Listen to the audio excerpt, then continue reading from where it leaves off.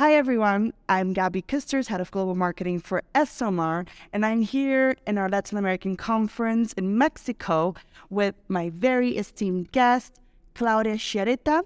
She's Global Insights Director at PepsiCo International Mexico. Welcome. Thank you. So happy to be here. Thank you.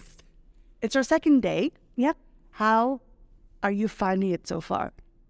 I mean, it's been really interesting for us. I've been talking with our PepsiCo colleagues that have been here. And so these 2 days, and we find, very interesting content. And we do sense up to date a different pace of change and integration of technology, whatever. We sense a little bit slower pace. Of what we would have expected. So it's been interesting and so far curious on how come. Yeah, that's very interesting.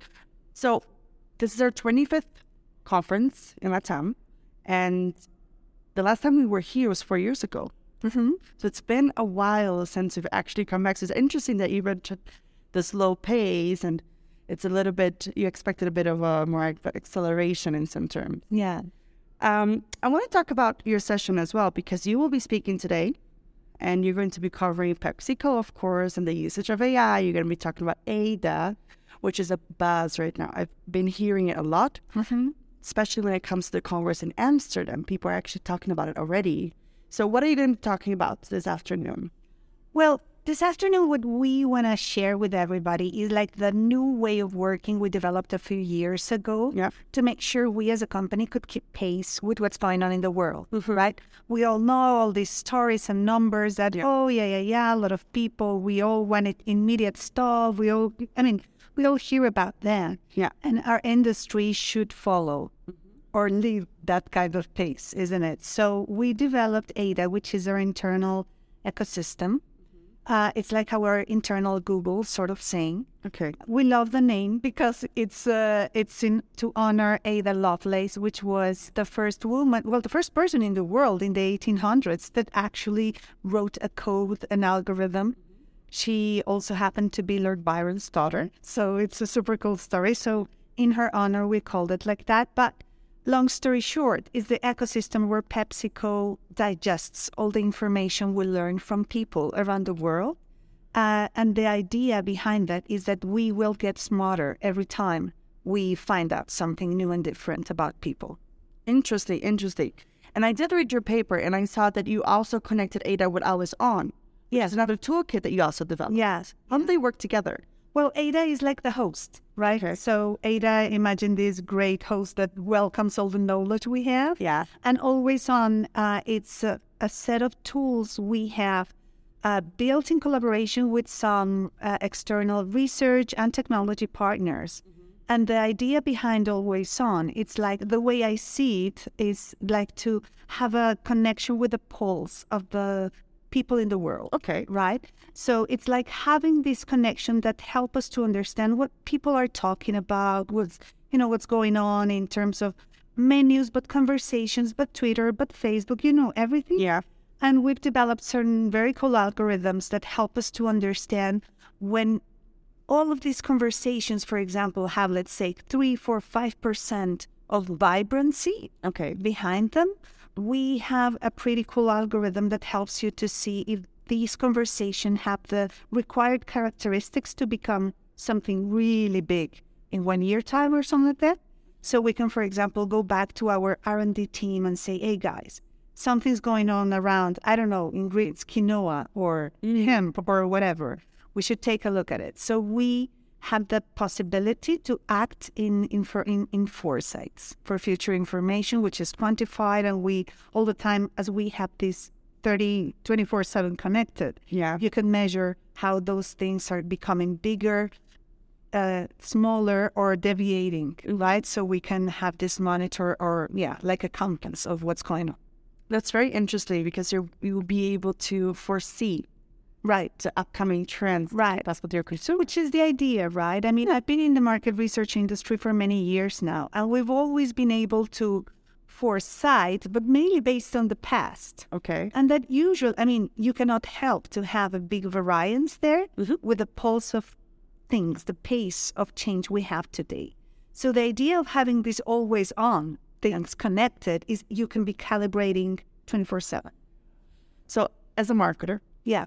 for me, this is very interesting because I'm always looking for input of what's happening within the market that I'm operating. Right. And of course, we do a lot of social listening. We track trending hashtags and keywords and so forth. So this sounds like an amazing, amazing tool to really be able to, like you say, track everything, listen to everything. You've come up with this plan for the future with the R&D. 100%. And understand it, digest it. Because it could be overwhelming, isn't it? It's too much. Yes. Too much hashtags, too much. What's going on? I mean, where do I put my attention, right? So with the help of AI tools, you can, cluster topics, subjects, emotions, I don't know, whatever, and digest the information in a very easy, coherent way. That's very interesting because it's one of the debates that I hear a lot in the market research industry is the debate between data and insights. Mm-hmm. And a lot of brands that I have been spoken to have told me, we have a lot of data. Data is not a problem. We have an immense ocean of data. But the issue is what we do with this data. Right. And the process, it's interesting. Yeah, because otherwise you can get, overwhelmed, depressed, many different things. It's the way to bring this. And this also puts on the table a different set of skills we need to have, isn't it? As researchers or marketeers or insights person or whatever. Your ability to bring data to the table, to review a questionnaire, it's really no longer that important. It's what do I do with this? How do I categorize, select the relevant stuff? How do I do this? And I think that also challenges us professionals to make sure we can expand ourselves and get, creative, savvy in different topics and drive more the car. Besides just saying, 33% blah, you need to get in and actually drive the car. Yeah. Sounds very interesting. It sounds like PepsiCo is really one step ahead of the game. Have you noticed any consumer trends and consumer behavior changes since you've implemented ADA in Our Own? Anything significant? Well, for me in particular, what's been really, really breakthrough is you always know when you do these cool, pieces of research, even social listening, whatever, it doesn't matter. You go like, oh, now I understood Gen Zs, right? Or, oh, now I understood whatever you had. Thanks to ADA, I just had a breakthrough I want to share with you like 2 weeks ago. Wow. I was with my team in India looking, they were showing me the great work they've done around the world. Okay. I was, so cool. So they showed me a very nice piece of research on Gen Zs in Pakistan. And it was like, oh my God, it's the same thing I saw for Latam. Wow. And that for me is like, boom. And you have it thanks to ADA. Because you have this system where we ingest all the data. I can do these, tete-a-tete comparisons and understand. Now, imagine the power of that for a brand. Let's say Doritos or whatever. They can go like, oh, it's the same thing. So I can, capitalize, leverage, and, go bolder and stronger with whatever initiative I might have. Yeah, very interesting. You spoke about Doritos, but I remember reading in your paper an activity done with Tostitos. Yeah. Here in Mexico. Yeah. We're going to talk a bit about it. Paulina, who's right here, thanks God, can take you through in more detail on that one. But just to give you an overall, what we did was understanding how habits inside our homes changed in COVID, which was such a terrible thing. I always say, we say COVID like blah, blah, blah that happened. It was a huge thing and it left, marks for everyone, right? Of course. And of course, all our habits changed. So thanks to these tools, we have, a huge panel of homes where we have done, negotiations and whatever, and we have cameras in the kitchens or in the living rooms or whatever. So with the AI, because a human cannot do that, right? So with an AI, we could make clusters and understand which key behaviors were beginning to grow more. Mm-hmm. And so we understood, so people are beginning to have larger amount of small, informal meals rather than this, big thing. So we get boom, and with the team that Paulina leads in PepsiCo Mexico, they developed a proposal for a new way of consumption of the brand. And it was huge success. But even though I love ethnography, I love life stories, I love that kind of research, I love it. And I understand in today's world, it's almost impossible to wait for all that process to happen. And now you have these AI tools that can actually help you to get organic and to understand it as it's happening in thousands of households around the world if you want. That's fascinating. A bit scary, but still very fascinating. I have a question about AI. Yeah. Because we all hear about ChatGPT. It's the new thing. People are loving it. It's got millions of users within a few days. Helpful or destructive, in your opinion? Oh, as every social science answer, it depends. It depends. Welcome to social sciences, right? It depends so much. I mean, this is the new kid on the block right now. So Exactly. there's a lot of noise around it. What I can say is that's something I've used personally. I love to write whatever, essays, whatever. Yeah. And I'm really good writing with someone else. You know, I need to brainstorm and, you know, whatever. And now I have ChatGPT, right? So it's my writing buddy. So I personally use it for that purpose. I know we have had, we're already in different versions and whatever. And you know what? I think like every technology thing, it's just booming. It has a lot of noise and ideas around it. I think it's so important to understand that the humans, we are the adults in town. It's up to us to be ethical, to be careful. In PepsiCo, we have a whole team just dedicated, you know, to make sure we won't use that kind of thing right now. Yes, it's too soon, sort of saying. We have a whole team dedicated to, you know, take care of our ethics in everything that has to do with that. And that's what you need to do, because finally, you as the human, you have the power. Yeah.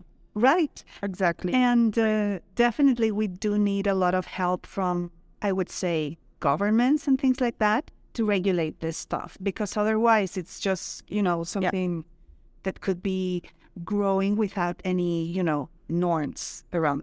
Exactly. And it's a good point that you touched upon, because it's one of the works that we're doing at SMR.